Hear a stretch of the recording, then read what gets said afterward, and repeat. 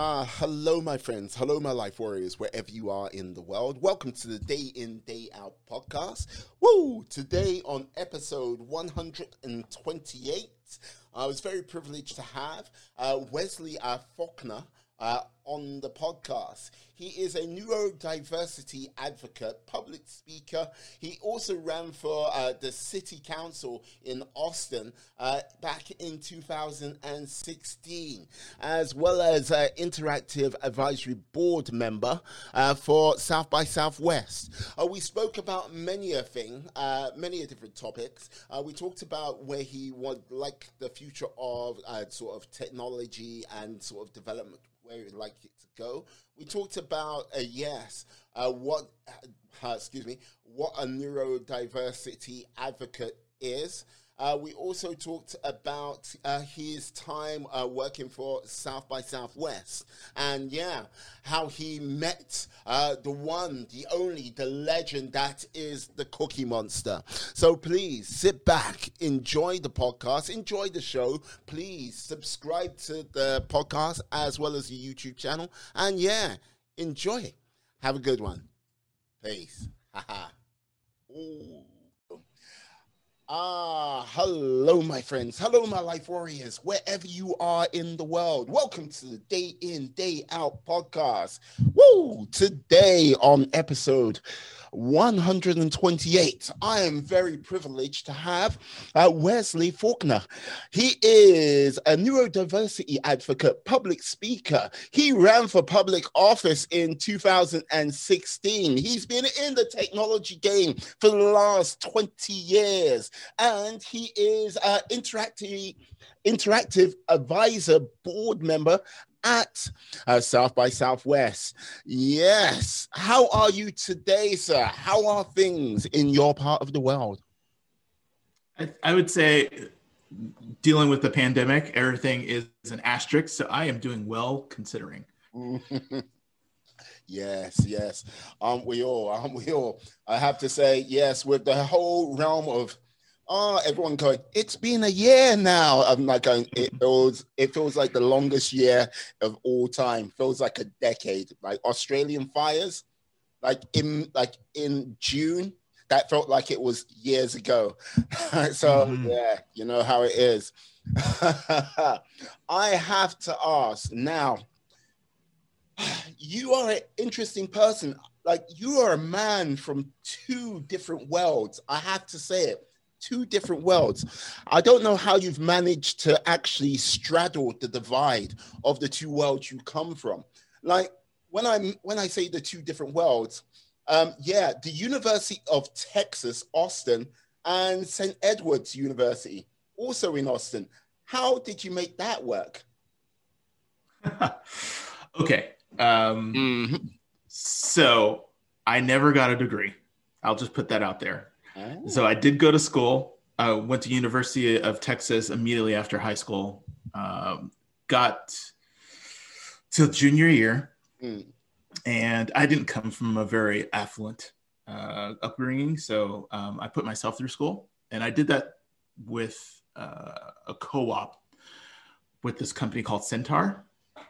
Right. And what I'd do is I would take a semester and go to school, take a semester for my co-op, work at Centaur, save all of that money for that semester and put it towards the next year to help pay for school, books, tuition, room and board, all of that stuff. And I did that for a couple of years, and then Centaur got acquired by this larger company called VIA, and they laid off or fired anyone who was not a full-time employee. And so I tried to do the same thing, but living off credit cards, and I got into a debt, and I got to the point where I had to choose between keep going to school or keep living under a roof and eating. And so I dropped out of school in order to get a job. And that's kind of my tech journey of like formal getting working full time to support myself. One of the roles that I eventually got was I was a product development engineer for AMD several years later. And in that role, they gave you reimbursement for classes. And so I re-enrolled in school to try to finish up my degree. Right when I got to, I would say, junior year of that, I switched careers and switched companies and lost the credits and then couldn't afford to go to school. So, and then I started my second career in marketing, and I did marketing for about a decade. And at this point in my career, switching now to being a developer advocate, it's one of those things like, do I need a degree anymore? I mean, I haven't really been encumbered by it too much. So I haven't revisited that tale and kind of closed that chapter. Yeah, no, because like this is the thing with I'm a kid of the 70s and 80s. So basically when like sort of like IT was coming into yes, this is IT, and everyone was like, oh, right, what's this? Quite a lot of the things you learned in sort of computing, by the time you actually got your degree and you were out in the real world, it kind of was like, yeah, we're not doing that anymore. It moved at quite a pace. And like with regards to being, okay, Austin, I would say, if anything, that is the sort of Silicon Valley of the South. You consider Texas the South, or do you just consider Texas? Actually, I'm really confused about that. Sometimes it's the South. Some people call it the West. I think it's the South. I'll just say South. Yeah. Like Central South. Yeah, it's the South. Yeah, but Austin is its own sort of technological hub, and like, yeah, doing like going into university, doing computer science, and then basically, okay, switching from computer science to going to marketing, and then basically becoming advocate. I'm not too sure which sort of degree would prepare you to say be an advocate, if you get what I mean. It's like, yes, like this course in advocacy, go for it. It's like, yeah, nothing. I don't think any. So if actually I'm in a community with a lot of developer advocates, and most of them have non-traditional avenues into technology and into the advocacy space.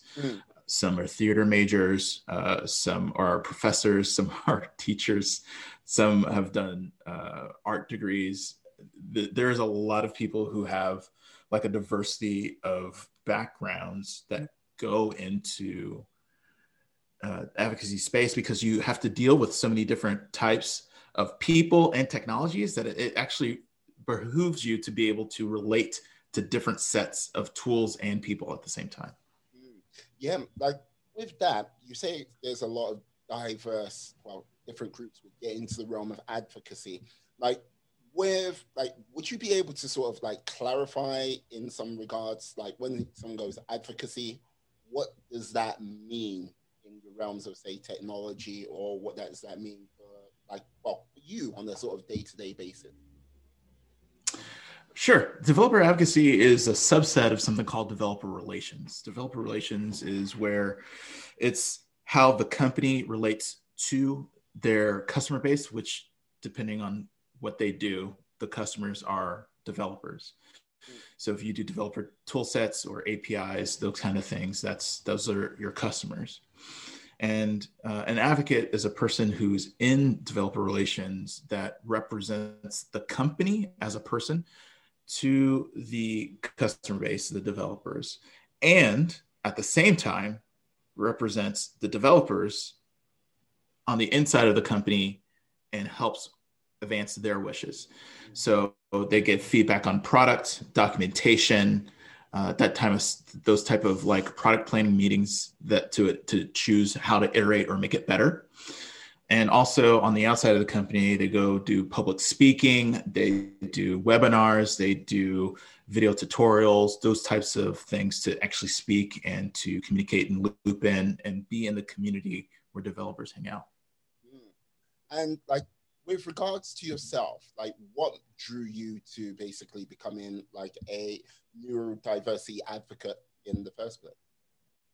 Neurodiversity specifically, that's part of my own journey, and I was thinking about this right before we started this call about what makes me an advocate in that realm.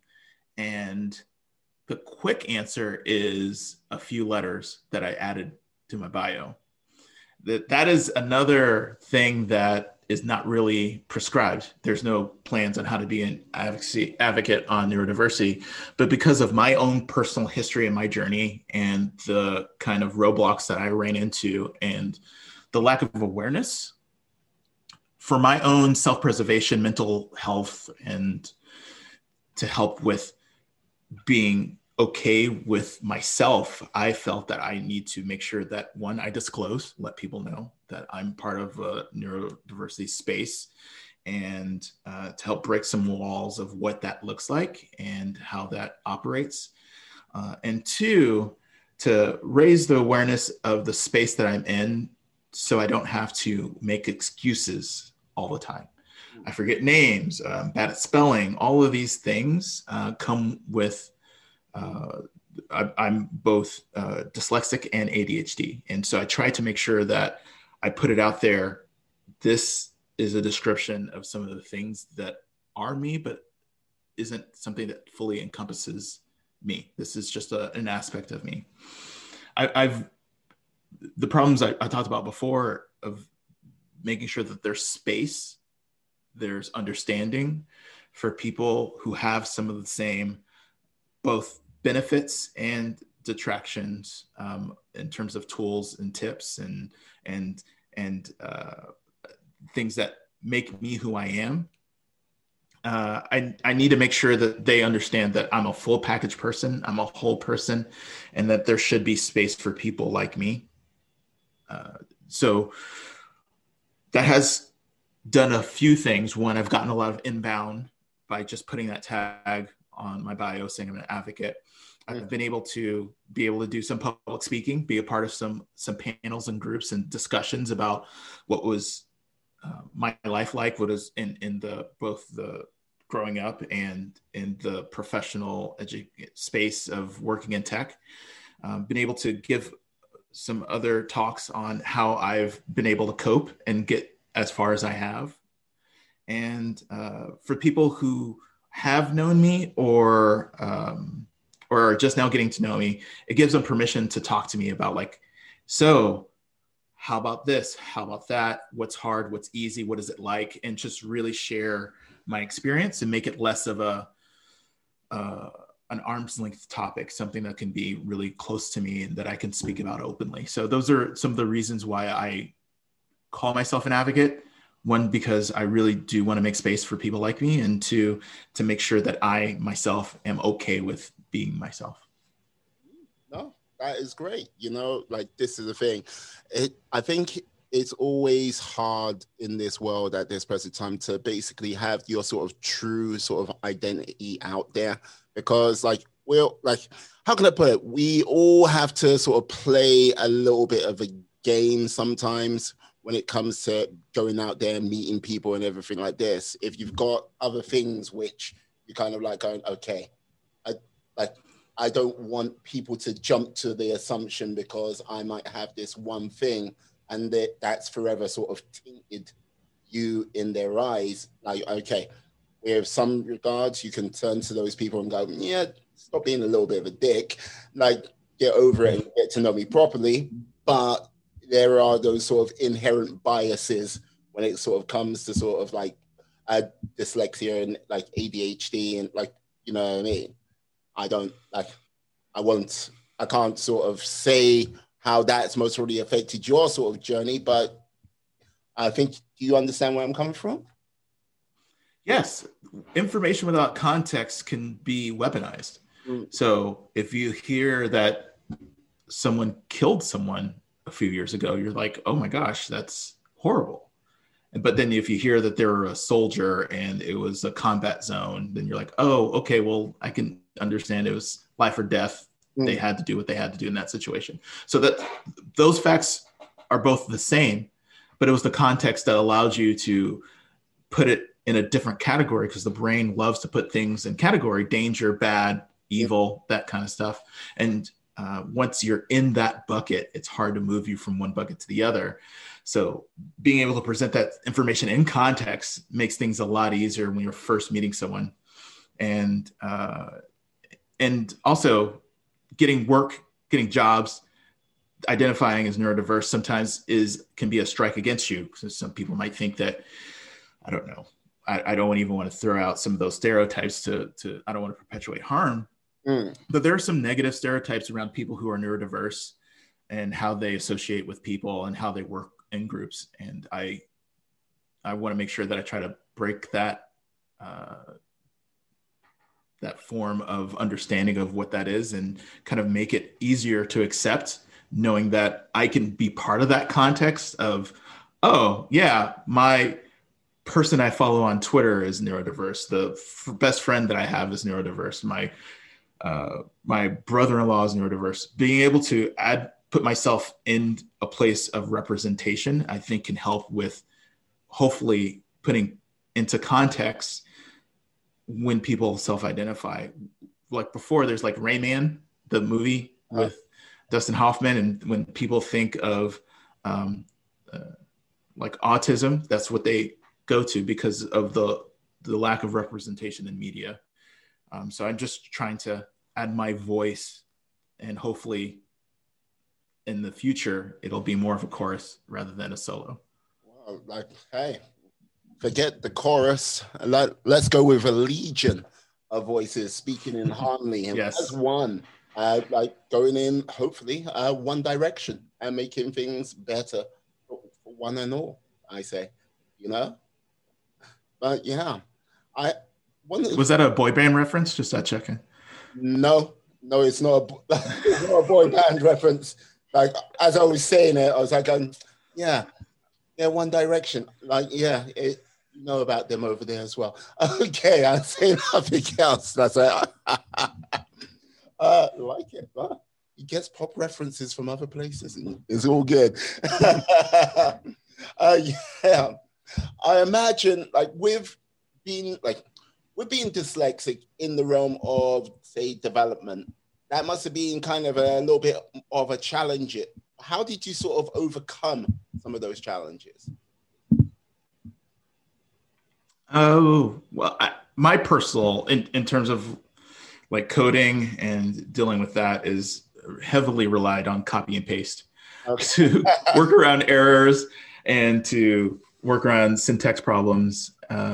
But luckily, we're in a time right now where there's a lot of web tutorials. There's a lot of YouTube videos. There's a lot of ways to get information rather than going and sitting in a class or reading a book. And that's probably the two ways that I don't really learn that well is in a class in the back or in a book, but more interactive. So taking questions, putting it into Stack Overflow, figuring out those answers, getting example code, tinkering with that.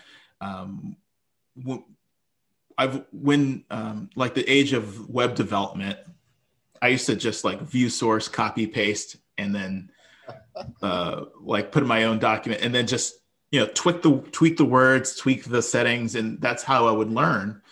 Was starting from a known good and just kind of like morphing it to the way that I really wanted for it to look like.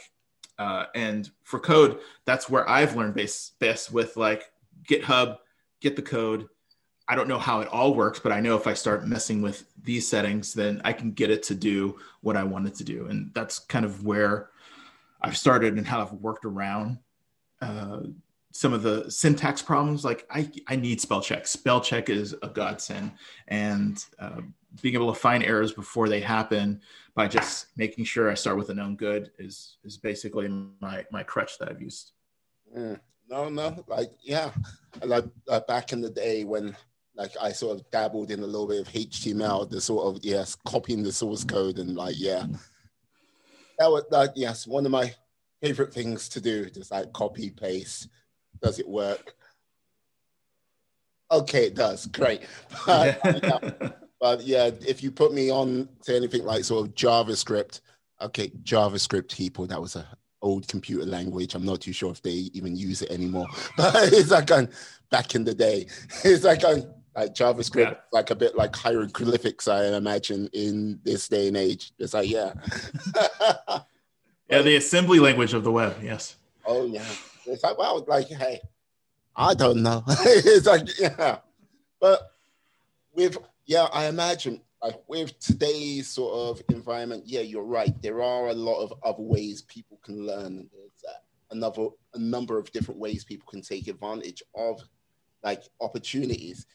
Would you say like you were quite fortunate being in like Austin with the realm of sort of like technology and development? Because it's one of these things where I imagine these jobs are there, but they can be difficult to access if you're sort of coming from a different place in the country or in the different place in the world.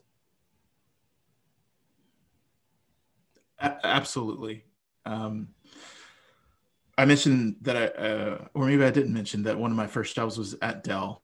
And being in Austin, it's almost like hard to meet someone who hasn't worked at Dell. So the community of people who were able to help me get in the door was overwhelming because I always knew someone or someone knew someone who knew someone. And I've gotten a lot of jobs based on that network, and building out the network of people have continuously opened up opportunities for me to advance my career. So networking has been the cornerstone of my success, and making sure that I'm around people who understand who I am, who believe in me, has been the key to my success. And also gives me the ability to ask the questions, which is a big part of learning, is being vulnerable enough and having enough people to say, hey, I don't know how to do this, or what does this mean? Or what does this acronym stand for? Which is a half of tech is acronyms.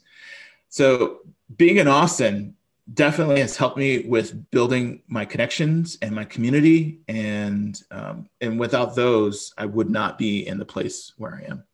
Yeah, like this is the thing, like let's just say, I think your secret is out with regards to Austin, like because people have been talking about Austin. Like I was made aware of it about sort of 2 years ago. Like people like, oh, Austin, yeah, like it's purple in the middle of like the red, and it's like okay, right. And ever since, let's just say, a certain bald individual with a very small, teeny podcast moved into your like local area, yeah, it's gone sort of like kind of crazy. Like that sort of attention and sort of influx of people. You might like when did you sort of start noticing that is it right saying the flood? But let's go with the wave of new people coming into like the Austin area. So I don't know if you mentioned, I think you mentioned in my bio that I'm on the board, advisory board for South by Southwest Interactive, which is a pretty big festival. Yes. Actually going on right now. And so I've been to every South by since 2008. And it kind of blew up, I would say 2012, I think, was when it was very, very peak in terms of year-over-year growth. It's steadily grown since then, but I would say 2012 is from 2011 was like a really big jump. And a lot of people who came into town said, I've heard about Austin. I want to move here. I want to move here. And meeting people from 2008 to 2011, a big chunk of those people had indeed moved to Austin by 2012. And so that's when I felt like the news is out. And I think Twitter launched at South by in Austin. And so it became more than just a generalized great place to be, but if you're in tech, it was the destination and the place to be if you want to be amongst those people who knew some of these founders, some of these behemoths in tech, at least in this general area that's outside of California and New York and some of those hubs. So I would say 2012 is when it dawned on me that this is the place to go. It was really great weather. It was affordable still at that time. It was easy to travel, and you have all the comforts of any big city. And Texas was extremely welcoming, especially for businesses. It felt like the place to be in, and it hasn't changed since 2012. And it's only that more people are just finding out about this. Yeah, because like this is the thing. I heard about South by Southwest. It must be about 5 years ago, maybe a little bit longer. But it's like all the sort of major sort of tech billionaires today have gone through South by Southwest, like say some like sort of 14 years ago, and like yes, conversations were had, and like yes, if you were in the room, like you may have been in the room like with like a Jeff Bezos, like Zucks, or like Elon Musk, like sort of like just talking about stuff, not really sort of knowing what their sort of true potential was going to be, you know. So it must have been very exciting back then. But yes, the change with regards to, you just made mention when it was affordable to live in Austin still, because one of the things I kind of see with people sort of doing that mass drive out of, say, San Francisco to Austin is because it was like, yes, the prices have gone crazy and everything's gone up and everything like that. But can't you see what possibly is going to happen in Austin? Not unless if Austin triples in size or like quadruples in size in a very quick time. You just bring in those problems from California to here. You get what I mean? Absolutely. That's why I ran for city council in 2016, because I noticed that not only the growth, but the investment was unequal around the city. There are a lot of places that are reaping the wealth of the booming tech economy that's happening in Austin. But there are areas that have been seemingly neglected, both in development and transportation, and even in city services. It's just not equal. Austin, unlike San Francisco, does have annexability, so it can grow. We have a lot of extra space to be an even bigger city. But if Texas, it's instead of growing by evenly distributing everything, there are places where they're just forcing people out. People can't afford to live there anymore. Places that are food deserts where there aren't any grocery stores, those still exist. So instead of lifting everyone up to the point where everyone's graduating to a better, like from apartment to a house, from a starter house to a bigger house, because they're able to partake in this growth, people who move from one apartment complex to another apartment complex because the previous one raised their rent and they can't afford it, or they're now in a trailer park and that trailer park is being bulldozed because they're going to put condos up because the land is worth that much, and then people are homeless. There are a lot of things in the Austin area where the focus is really not on the people, and it absolutely can go the way of San Francisco in terms of homelessness and the economic disparity between the people who are making the money and the people who aren't, because of where they're concentrating all of this wealth and incentivizing that growth with tax breaks, with all of these incentives to hire people who may not be in the general area, because even though Austin has been booming in terms of how many people are moving there, the rate of taxation has increased on top of that, because they've taken money from the general base and focused it on some of these, enticing some of these companies to move into the area. Tesla being one of the most recent. Austin's a great place. It is a very welcoming place. the tax incentives aren't really necessary anymore because people want to move there. We don't need to kind of entice someone to move to Austin in terms of the companies themselves. And if that money was better distributed amongst the actual residents and not so focused on business, I think people, especially when you're talking about weathering the storm, both the financial crisis that happened recently with the pandemic, with the power outage and water outage that happened in Texas, all of that, if people were given more money and more resources, they would be more easy. They were better be able to take care of themselves and to produce and to chart a better future.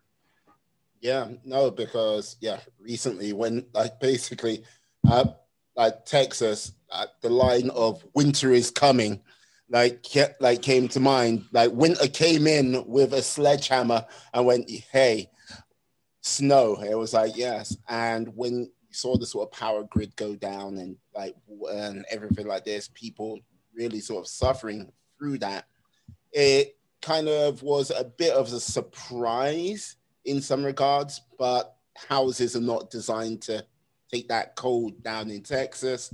But it was kind of still the power network failing so badly was a real surprise to me.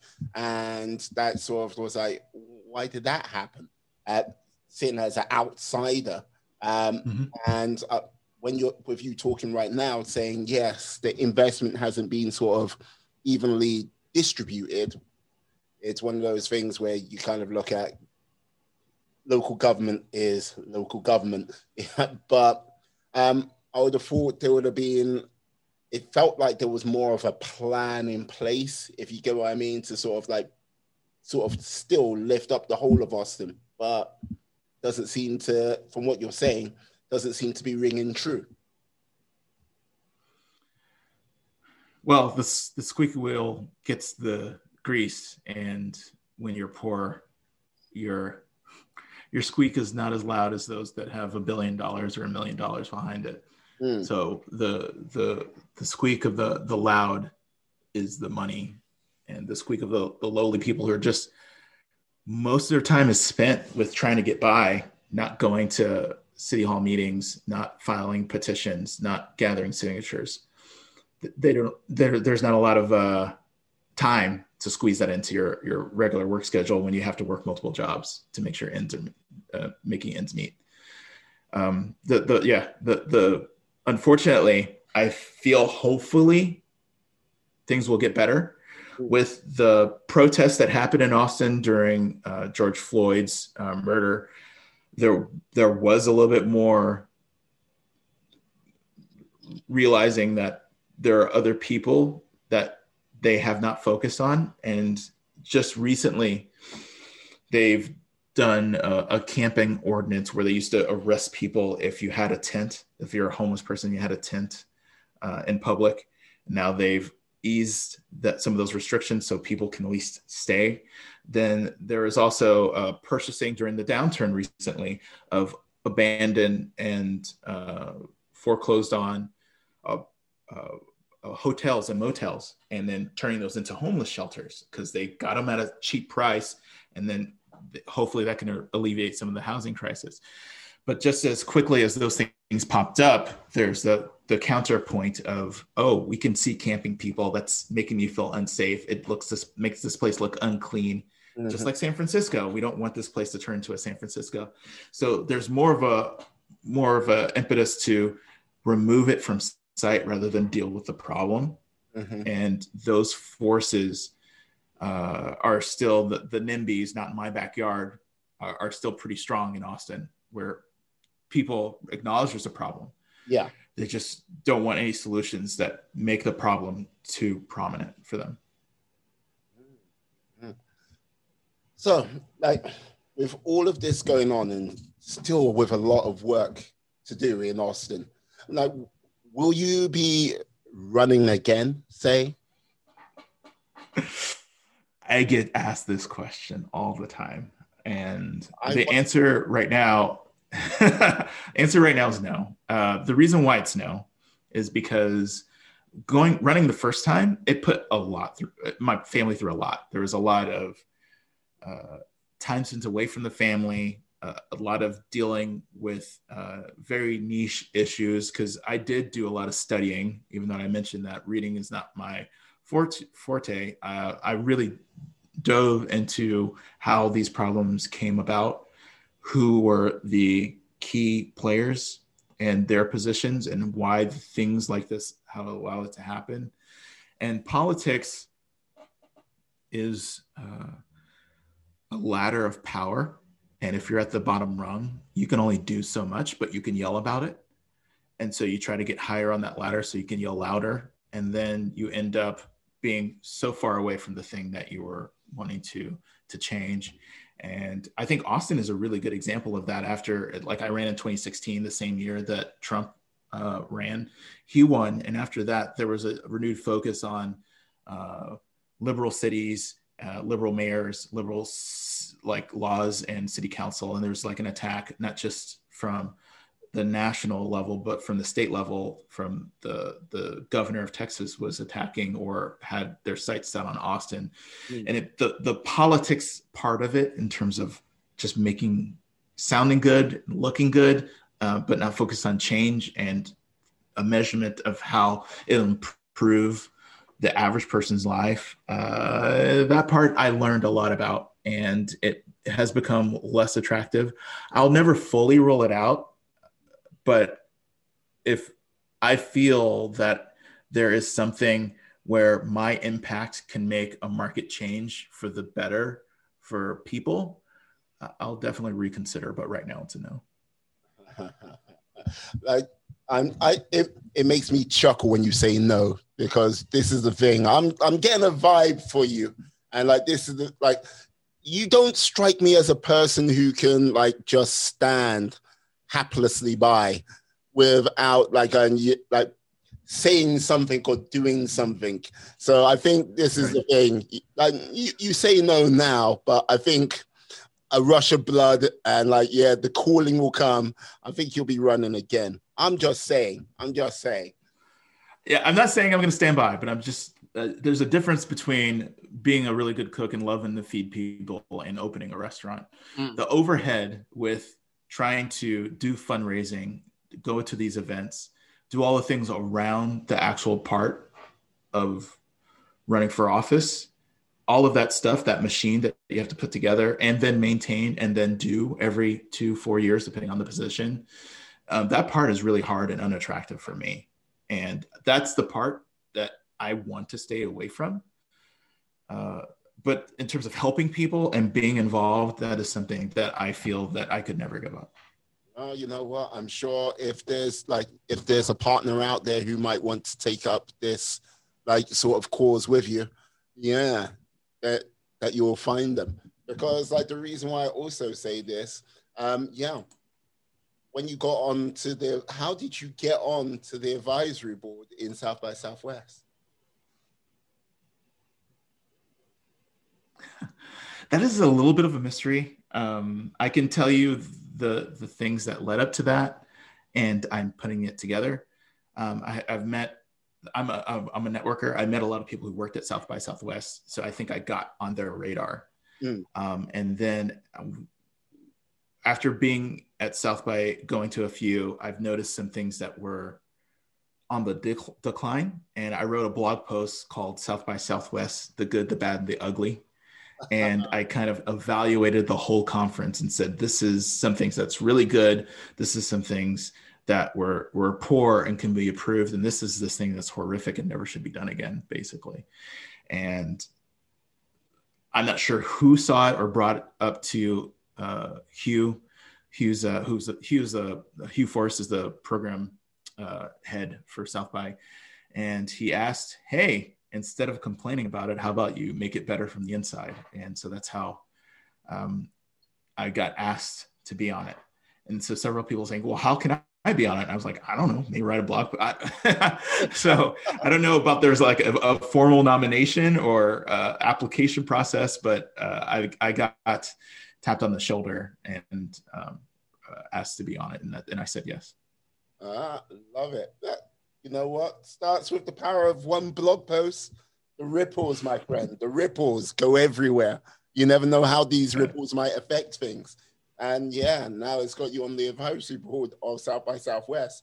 Now, with South by Southwest, like you've most really met lots of prominent people, but like this is the thing. I would say most really the most prominent person I've ever seen you most really with. Like he's a humble, noble chap, and he loves the cookies. Cookie Monster. Yes. You saw that. What, did you see the picture or the video? I saw the video. The video. Yeah. Like, I think I sent that. So I have a friend. Her name's Honey Goodenough. That's her real name, Honey Goodenough. Yeah. She's a puppeteer, and I think she knew some of the puppeteers there. And I think I might have. Was it the shout out to her in that video, or is it to my son? I'm not. I just saw the video. I didn't read the text, but I was like just there. You looking like, oh my God, it's him. I wish I had a cookie to give him, but I don't think you had a size big giant cookie to give him, so he could ravage, as they say. Yes, a lot of fun times. A lot of people that have been around. That's one reason why I will always be a supporter of South by, because where else can you have the serendipity of just walking by and seeing Cookie Monster and like, hey, let's take a video. Let's meet. I've had those types of experiences time and time again. And every year that I go to South by, I'm like, who am I going to meet this time? Who am I going to run into this time? What kind of experience am I going to have this time? There was one, you mentioned Game of Thrones, that they had basically a whole Game of Thrones immersive experience that I was able to go to. That was pretty awesome. I didn't plan it. They brought it to me. It was really amazing. And South by, time and time again, it will amaze you. If you ever have a chance to go, I would definitely opt into doing that. Perfect. Like, okay, like obviously, like Cookie Monster is number one, the numero uno, like the Don, the boss of like meeting people at South by Southwest. Who else have you sort of run into just purely by surprise, would you say?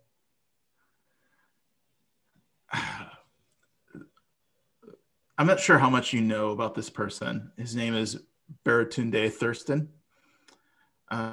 He is almost everywhere this year in different places.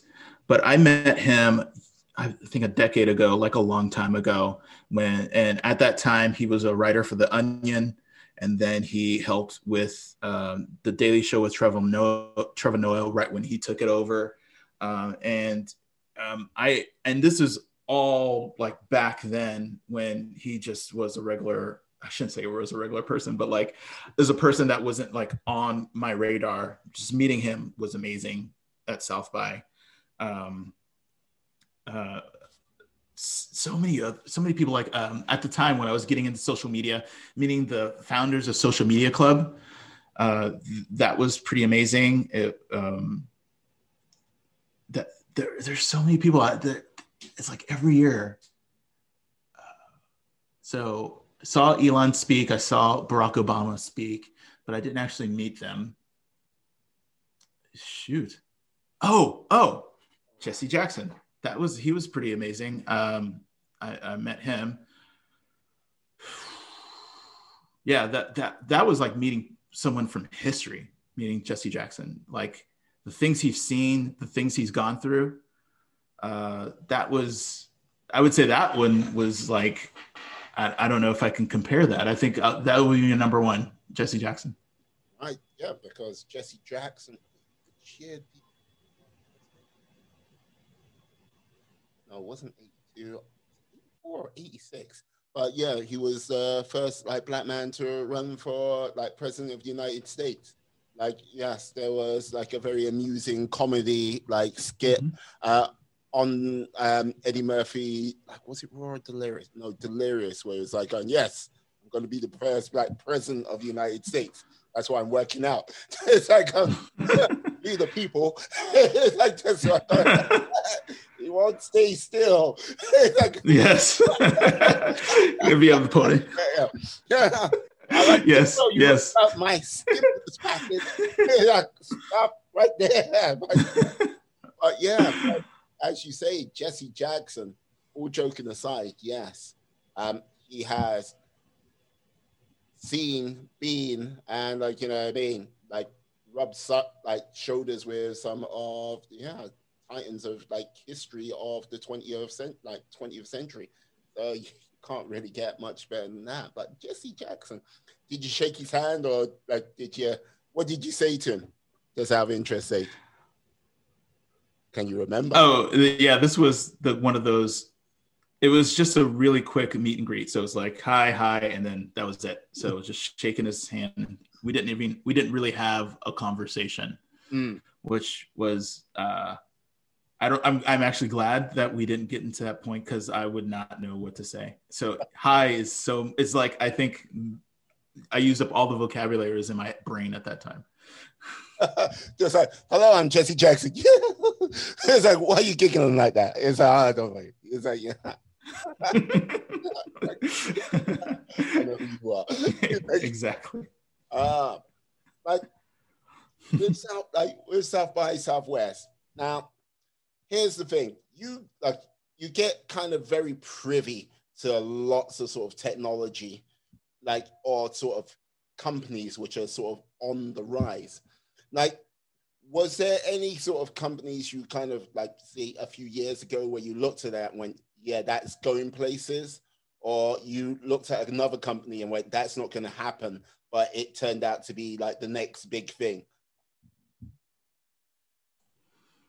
Twitter, when they launched, I thought this is pretty awesome, because everyone was talking about it. So the buzz is one of the reasons why I think with the influencers, quote unquote, while it took off in the early days, kind of like what Clubhouse is right now, is where you hear the buzz of people and everyone talking about it, that it feels like it's going to be a big deal.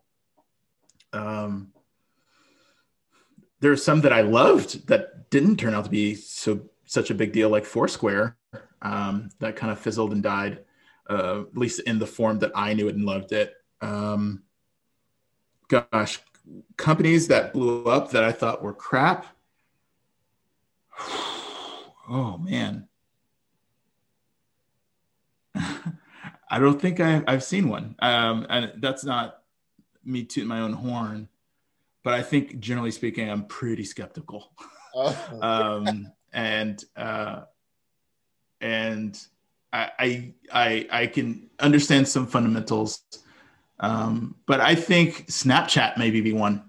Yeah, Snapchat is one that I saw, didn't really understand, didn't know why it would be big, and it blew up from there. That would be one that I feel like I missed out on. Yeah, like, it's interesting you say Snapchat, because like Snapchat has been like, how can I put it? People have been calling the death of Snapchat for the last sort of five years, but yet it kind of like keeps soldiering on, keeps walking along, and like everything which has been done to it, like from one individual who will remain nameless, but like, yeah. So, no, I won't say anything else. But still, yeah, it seems like he's had a personal vendetta against them, but they still are there. And you kind of like, there's part of me which is kind of rooting for them to like keep going, if you get what I mean. It's like, because yeah, it's like, come on, Snapchat. Yeah, I think a lot of their features just keep getting stolen, and they just keep still limping along, still like making the next AR, VR lens or whatever to get some more buzz and to hook more users, and they're still growing. So yeah, Snapchat is definitely one that I'm rooting for you, just because someone's trying to take you out and you're like, no. You're like Eddie Murphy on that podium trying not to get shot. So, yep. What's wrong, Zucks? No, they won't stay still. Come on.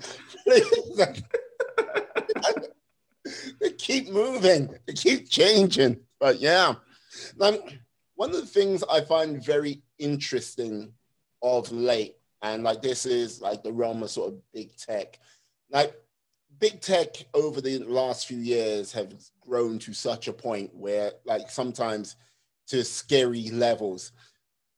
Do you think the change is on the horizon where they're going to be like, okay, big tech, like it's time for a couple of you guys to be split up, broken that like into different like companies because the monopoly is too much in place? Well, if that was going to happen, this is probably the best chance of that to happen with this current administration. I personally understand the dangers of big tech and how they can, with only a handful of companies, make huge, huge changes in the market and how people live their lives. But I don't think breaking up tech is the answer. That's my personal opinion. Mm-hmm. I think that big tech or the problems that is caused by them is what should be the focus, not the size of the company, but what is it that they're exhibiting that is considered dangerous, and to laser in on that behavior. We've seen with, in this country, the bells, the being broken up. We've seen with Microsoft being scared of being broken up and them being restricted in terms of their growth, that other players that you may not have heard of, like Google at the time of Microsoft, that made an opening for that upstart to take that void, to fill that space that was left. And then they became the dominant player. So we're going to keep going through this cycle if we only point to the size as the thing to regulate or to control, rather than the activity and the behavior that is seen as hurtful or anti-competitive. So it would be more effective, in my opinion, once again, if we can focus in on that behavior and regulate that, rather than the size of the company or what the company does, but just prevent them from doing the thing that is actually causing harm. Yeah. No, because it's interesting that you mentioned Google, because like this is the thing. Like at the time when there was that sort of pressure being put on Microsoft because of them packaging Internet Explorer with Windows 95 and like basically their operating system, it did leave a sort of hole for sort of Google to sort of like move in and grow in, well, one, having the Chrome like search engine, browser, and then basically them in search a lot more. Like, I know there will be some people out there going, yeah, you see that when like there was like sort of that pressure to sort of like do that, it gave other opportunities for other companies to sort of grow, give them an opportunity. Right now with sort of big tech, that those opportunities are not there. Or if they are there, they get quickly acquired or snapped up, and then it just gets put to one side. You know? Yeah, absolutely. And these aren't very noble companies to the point where they're like have different ways of operating that's going to be in the benefit of the people. They are focusing on themselves and their company, and they're just going to grow and fill the vacuum that's left. They're just like a gas, rather than someone who's noble entity that's trying to help just the grid and do the greater good of what's going to help them out.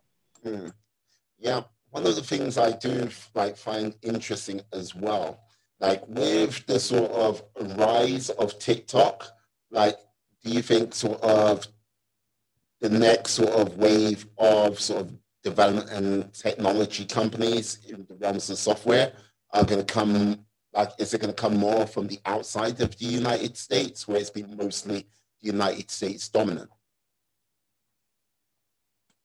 Australia's coming up there. If you look in the world of development and where we're focusing our efforts to make sure developers have our tools and are using our services, India and China are experiencing some explosive growth, and we want to make sure that they are supplied and they are educated so that they can use our application. So when they do get large, that they're getting large off our platform.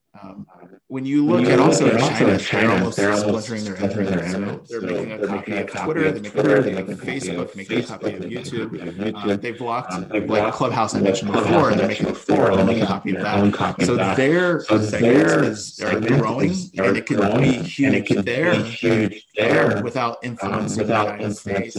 But as I say that, we have TikTok, right?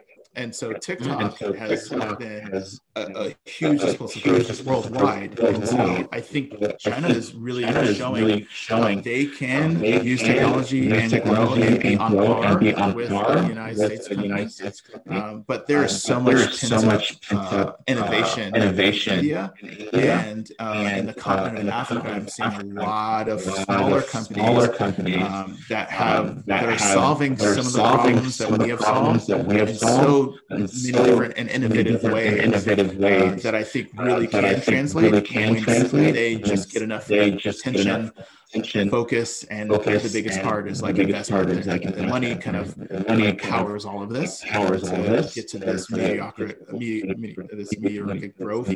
Like in order to get this hockey stick growth, they need this kind of income and inflection of cash. And so as long as the investment stays focused here in the United States in capitalization or in a place in China where they're able to have access to those type of funds, it will slow down the growth. But I think you can areas like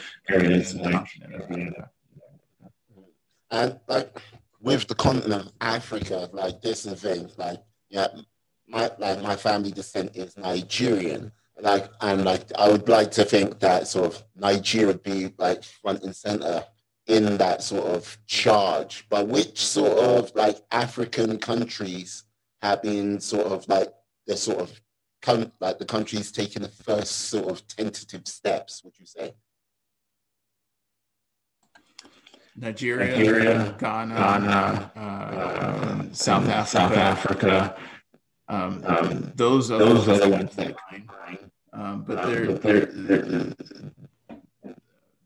but they're exploding, but they also have a lot of complicated structures in those companies where I don't think there's enough government investment to really nurture these companies, and so they're all just figuring it out and almost doing it on their own. I myself am still learning about those areas from being a developer advocate. Luckily, I started to meet more developer advocates from the region, and they're informing me about how things operate there, how things are growing. But it feels as though they're always on the cusp. So there could be one magic moment or spark that can really help them break out onto the world stage. That one spark. That's all we need, just one spark. Yeah. Now, this is the thing. You've mentioned Clubhouse a couple of times. It seems like, okay, if we sort of use like Hamilton sort of like thing, it seems like it's the room where it happens. So have you been a sort of major participant of Clubhouse yourself, or have you been kind of like, I've seen it and I'm waiting to see what happens? I've used it. I'm a current user. Been there for a few months now.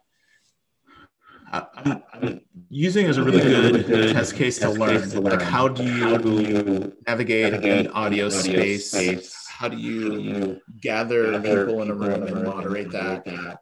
How do you entice people to go into something that's so real time? Mm-hmm. When you think about Twitter, when you think of even podcasts, we've shifted to more on-demand consumption. And so learning the grammar and the kind of etiquette of navigating the audio space is what I'm really paying attention to. I think there is something there. There is something that is very, very magnetic and FOMO inducing about knowing that something is happening and not being a part of it and wanting to make sure that you're always available to kind of like listen in on a conversation. It's like if you had a cup to a door to a hotel that these celebrities are in, you're kind of like, I want to listen in, even if I can't participate. But then knowing that there may be an opportunity for you to get on stage and ask good questions to someone you admire is also very enticing. There are some real pitfalls in terms of moderation and setting up a mechanism to make sure that the right voices, and to say right, I would say that it's more equitable to give the mic to the person, the people in the room, rather than it being a giant theater for a demagogue. That is kind of concerning. I'm not sure if they'll focus on that and pivot to really use their inflection of cash to solve that problem. But my guess is that there's going to be more offshoots of something similar. Like I remember listening to a lot of pitch competitions, and people would say, "We're the Uber of X," or "We're the Airbnb of Y," where they're just using that as a easy way to like get you in the door and understand what they're doing. I've seen pitches for we are like Clubhouse but for the quilting community, or we're like Clubhouse but for mental wellness, or for people who are looking like a closed community for people who have sensitive issues that you want to do some group chats about.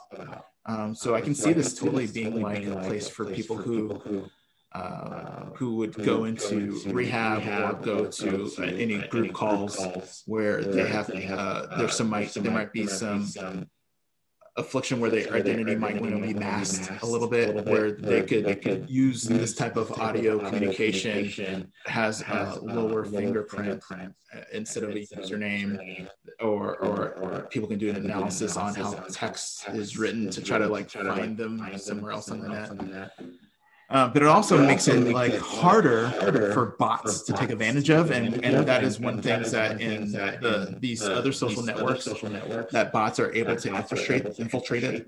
But with audio, it's going to be so much harder. So there's a lot there. It's not going to go away. I'm not exactly sure of if Clubhouse is going to be the umbrella brand, or if it's going to be the number one player for the entirety of this space. Yeah, like this is the thing. I think with Clubhouse, I think it's one of those things, like, because I'm an Android phone user, and that sort of realm of being sort of shut out of that for like straight away, you're kind of like, okay, I might be missing out on an opportunity, as you say, FOMO. But I think it's a case of, there's part of me which is now looking at it, is it going to become more of a feature of someone else's sort of mainstream sort of app, or will it be able to sort of stand by itself? What are they going to expand it into, or what is it going to evolve into? That is kind of the sort of mystery at this present time. So you mentioned before that I'm a developer advocate for Daily, and we were on Product Hunt yesterday with a toolkit of how you can make your own audio apps. And Daily started off, and it's still very much a part of integrating video into your experiences. And some of the early use cases were some of those chat applications where you have these grid of faces and you're chatting, and maybe you show a presentation. But we've grown from, as different companies have taking the cue from things that they are already doing, and they just want to make it better by sprinkling video in it. That we've seen like presentation software like a PowerPoint that add collaboration abilities by using Daily. We've had webinars where you have one head and then speaking to a sea of people, kind of a setup, and all these different use cases are now starting to develop around video because of the kickstart, sad to say, of the pandemic and people working from home. And I think, this is the same cloud that Clubhouse came out of in terms of audio only. And so I think it's only a matter of time before these other use cases for audio start to be born, where it is not the center, but is just merely a feature, depending on what you're already doing, where audio can help enhance that experience. Or a way to like integrate it into your application so that it doesn't steal away, but is more of an option. And so someone can use text, someone can use video, but maybe they'll just add audio as another option. I think it's going to be a very sort of interesting couple of years coming up, because like with everything sort of, I think in most people's mindset, that we are at the end of the tunnel with regards to everything what's gone on through 2020, beginning of 2021. I think there's going to be some sort of more fundamental changes with the way sort of certain things are done. More sort of video conferencing, more telecommunication, maybe more audio on a group level. But how can I put it?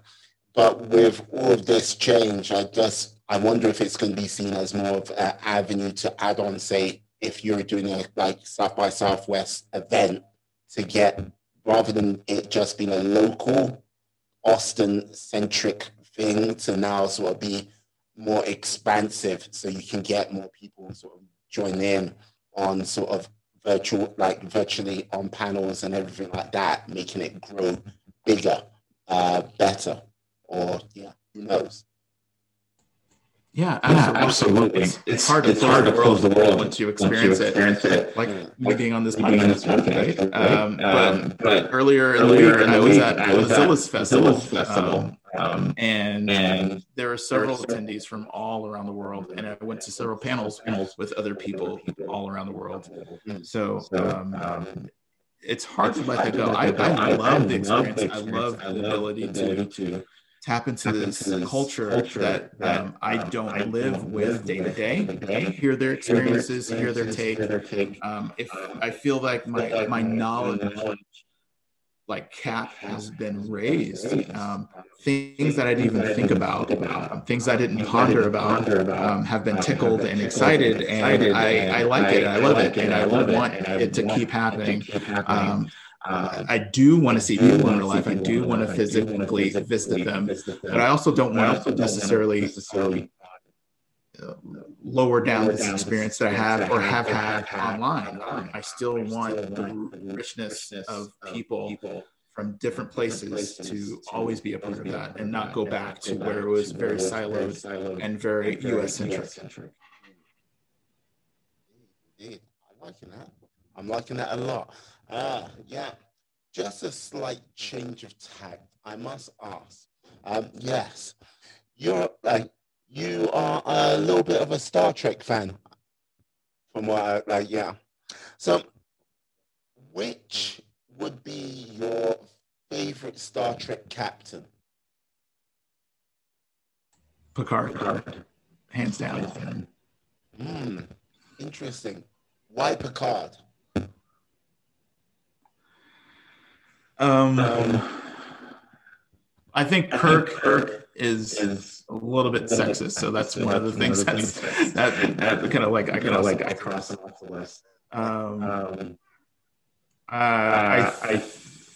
Picard mostly because I remember watching Star Trek: The Next Generation, and so he's the one I identify the most with real Star Trek. I do like Janeway. She was extremely strong, but because of her being a woman in the sci-fi franchise, I believe that they dulled her character to the point where she was less well-rounded than Picard. He was able to have like really intense hobbies and wants and dreams and a childhood, and I think Janeway, they were very focused on her doing her job, and so to me it made her a little bit less approachable.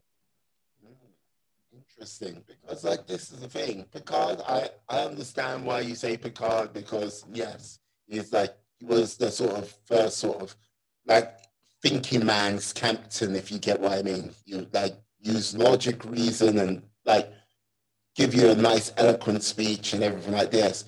When you say Janeway second, like Janeway, she had to be like a driven force to basically, yeah, I need to get my crew home. And like, yeah, with regards to that, it was like all encompassing. Like, so having hobbies and other things like that. Yeah, she did have a thing where she was like a student under Leonardo da Vinci, like with regards to her hologram, hologram, like the holodeck. There you go, the holodeck sort of fun and games. But yeah, she had to she was the one who sort of like her and Cisco. If you wanted like captains, what kind of really sort of bent the rules in the next generation universe. Yeah, those are the two you would like go, okay. So they were exciting on that side of things. Look, let's just say the Prime Directive, and this is where I reveal my nerdy side, just like say with the Prime Directive that, yeah, Janeway would be definitely up in a court in the Federation, like going, yeah, what? Yeah, help the Borg. Yeah, they wiped out lots of more other people, other civilizations. But yeah, but here I am. I'm back home. And like, yeah, Cisco, yeah, when it comes to the Romulans, he dragged them into a war, which he like supplanted fake information. Just saying, you know? Yeah, I funny enough, I'm not really a Deep Space Nine fan of the franchise. Yeah. Sorry for those who are listening, and I'm offended. It was just way too political for me. It was just a little jockeying, and it just frustrated me. So you can see why I kind of like stayed out of politics, because like that jockeying was the part that was like, oh, come on, just do the right thing. Yeah. Yeah, but like this is the thing for the next few years. You know, it's going to be a very Star Trekky like world out there, because you've got Discovery. Is it New Worlds coming out as well? Like with like the Enterprise, the original Enterprise before Kirk came on with Captain Pike. So it's a very exciting time. I think there's another TV show. I'm not too sure, but and like I don't know. We still got season 2 of Picard. I think starts to be coming out. Yeah, that is true. Picard's still to come out, season 2, as you just mentioned. I think the other show is called Prodigy, but like the fun show, which if you haven't seen it, but you got to see it. Have you seen Star Trek Lower Decks? What? Say that one more time. You broke up for a second. But are you talking about Lower Decks? Lower Decks? Yes. Cartoon? Yes. Have you seen it? I haven't seen it, but oh my God! It looks fun. You got to watch it. Fun. Oh, it is. It is. You got to watch it. I've got to say that. Got to watch it. You have a laugh, and they sprinkle in little inside jokes. So if you're a fan of Star Trek, you're in. Got to say. All right, you sold me. No problem. So, with regards to the future, what would you like to see happen with regards to either big tech or sort of development in, say, the next, say, 5 years?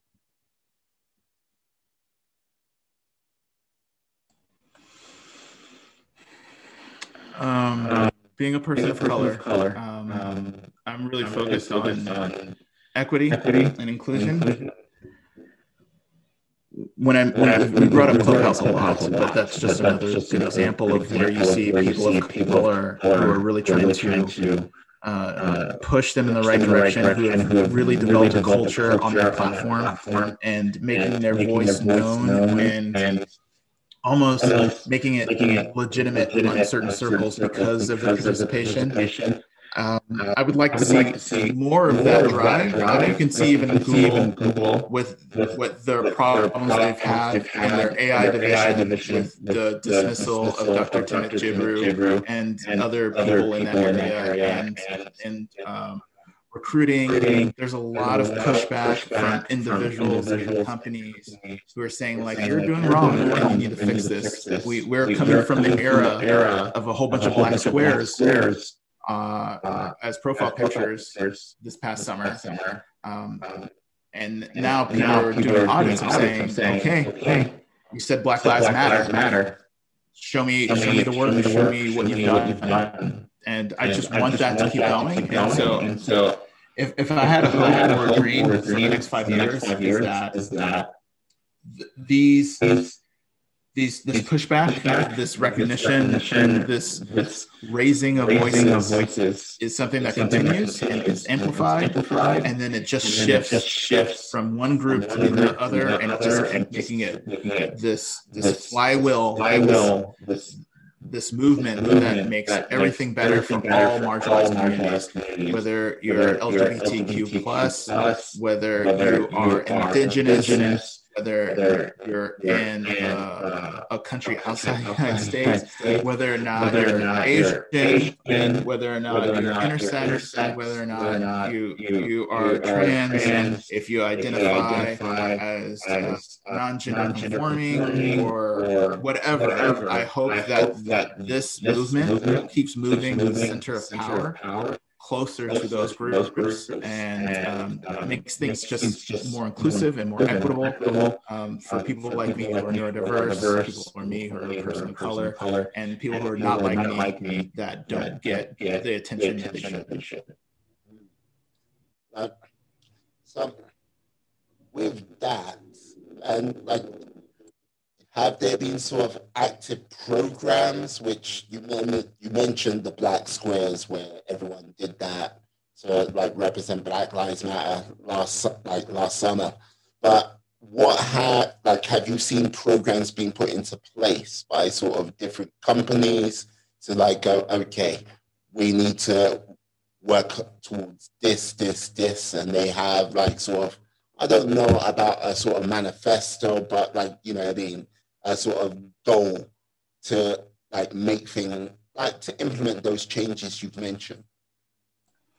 Not specifically, not one that I can really point or put a name to, but you've probably heard of Substack, where people are starting their own newsletters. I see a resurgence of local media and niche media. Like even here in the States, the 19th launched in the middle of the pandemic, which is a news outlet focusing on political interests of women. Run by a friend of mine, which is nice.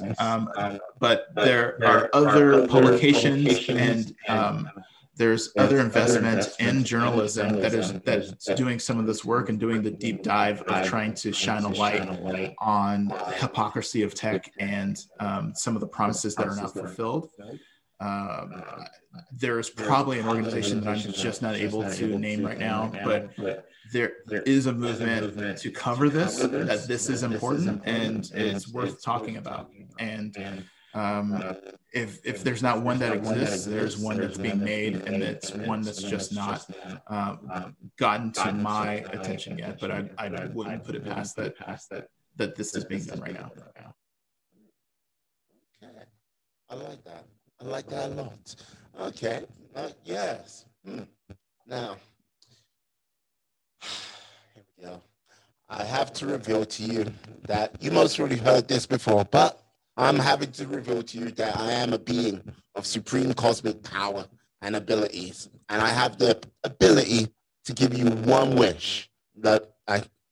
One wish, and only one wish. Right now, before you even say anything, no wishing for world peace, no wishing for COVID to be gone because that took too much energy. And Dolly Parton is older, tremendous. Like, thanks, good God, I'm never gonna hear the end of it. And yeah, no writing down everything on a piece of paper and go, I wish everything on this piece of paper comes true. And yes, and you can't wish for, like, yes, diversity to be more in the tech because you've already mentioned that, and you've got to get something fresh. What would your one wish be?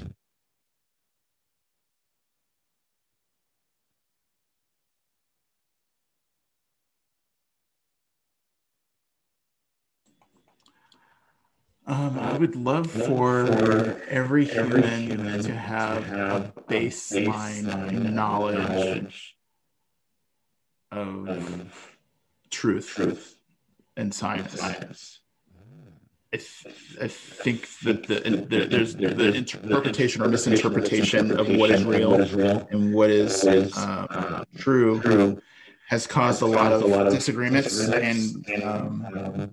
and problems, and I think it hampers innovation and it causes conflicts in terms of being able to relate to one another.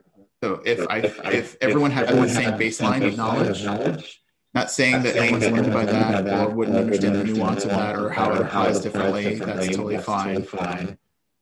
But at least some guaranteed baseline, I think it will help alleviate some of the work we need to do just to talk to each other and relate to each other.